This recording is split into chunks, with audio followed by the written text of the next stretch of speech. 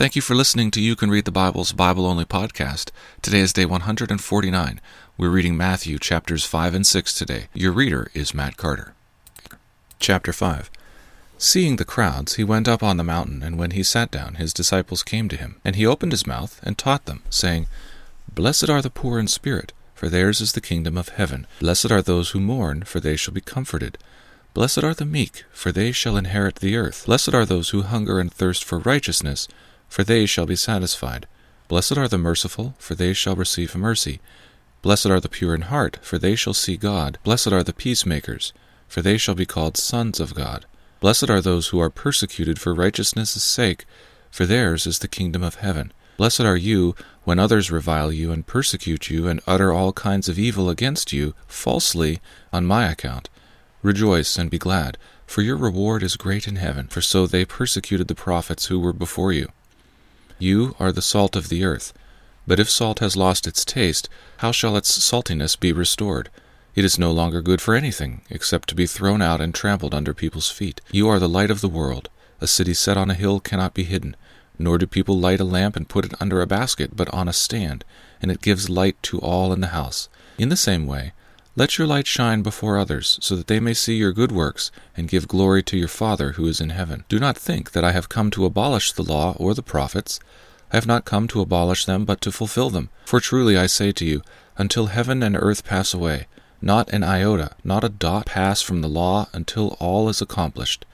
Therefore, whoever relaxes one of the least of these commandments, and teaches others to do the same, will be called least in the kingdom of heaven. But whoever does them and teaches them will be called great in the kingdom of heaven. For I tell you, unless your righteousness exceeds that of the scribes and Pharisees, you will never enter the kingdom of heaven. You have heard that it was said to those of old, You shall not murder, and whoever murders will be liable to judgment. But I say to you that everyone who is angry with his brother will be liable to judgment.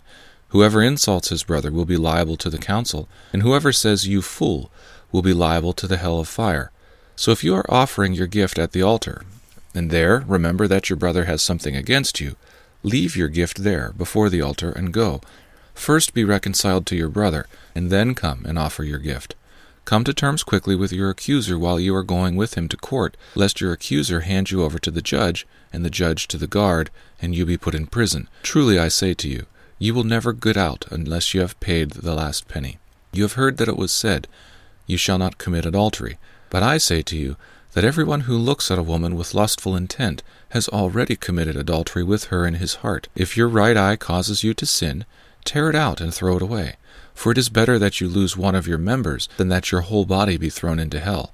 And if your right hand causes you to sin, cut it off and throw it away. For it is better that you lose one of your members than that your whole body go into hell. It was also said, Whoever divorces his wife, let him give her a certificate of divorce. But I say to you that everyone who divorces his wife, except on the ground of sexual immorality, makes her commit adultery, and whoever marries a divorced woman commits adultery. Again, you have heard that it was said to those of old, You shall not swear falsely, shall perform to the Lord what you have sworn. But I say to you, do not take an oath at all, either by heaven, for it is the throne of God, or by earth, for it is his footstool, or by Jerusalem, for it is the city of the great king. And do not take an oath by your head, for you cannot make one hair white or black. Let what you say simply be yes or no. Anything more than this comes from evil. You have heard that it was said, An eye for an eye and a tooth for a tooth. But I say to you, do not resist the one who is evil. But if anyone slaps you on the right cheek, turn to him the other also. And if anyone would sue you and take your tunic, let him have your cloak as well. And if anyone forces you to go 1 mile, go with him 2 miles. Give to the one who begs from you, and do not refuse the one who would borrow from you. You have heard that it was said, You shall love your neighbor and hate your enemy. But I say to you, love your enemies and pray for those who persecute you, so that you may be sons of your Father who is in heaven.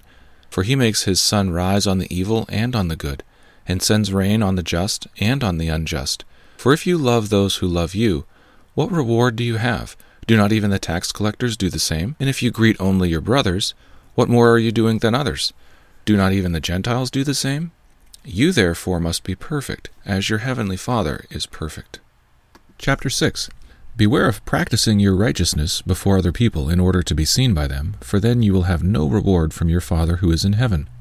Thus, when you give to the needy, sound no trumpet before you, as the hypocrites do in the synagogues and in the streets, that they may be praised by others.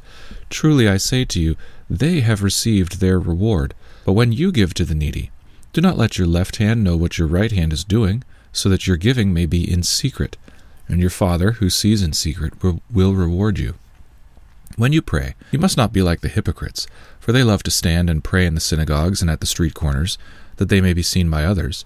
Truly I say to you, they have received their reward. But when you pray, go into your room and shut the door, and pray to your Father who is in secret, and your Father who sees in secret will reward you. And when you pray, do not heap up empty phrases as the Gentiles do, for they think that they will be heard for their many words. Do not be like them, for your Father knows what you need before you ask him. Pray then like this: Our Father in heaven, hallowed be your name. Your kingdom come, your will be done, on earth as it is in heaven. Give us this day our daily bread, and forgive us our debts, as we also have forgiven our debtors. And lead us not into temptation, but deliver us from evil. For if you forgive others their trespasses, your heavenly Father will also forgive you. But if you do not forgive others their trespass, neither will your Father forgive your trespasses. And when you fast, do not look gloomy like the hypocrites, for they disfigure their faces that their fasting may be seen by others. Truly I say to you, they have received their reward. But when you fast, anoint your head and wash your face, that your fasting may not be seen by others, but by your Father who is in secret. And your Father who sees in secret will reward you. Do not lay up for yourselves treasures on earth, where moth and rust destroy, and where thieves break in and steal.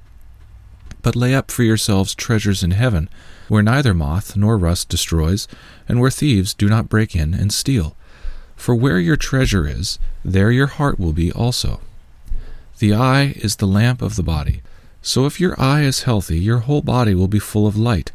But if your eye is bad, your whole body will be full of darkness.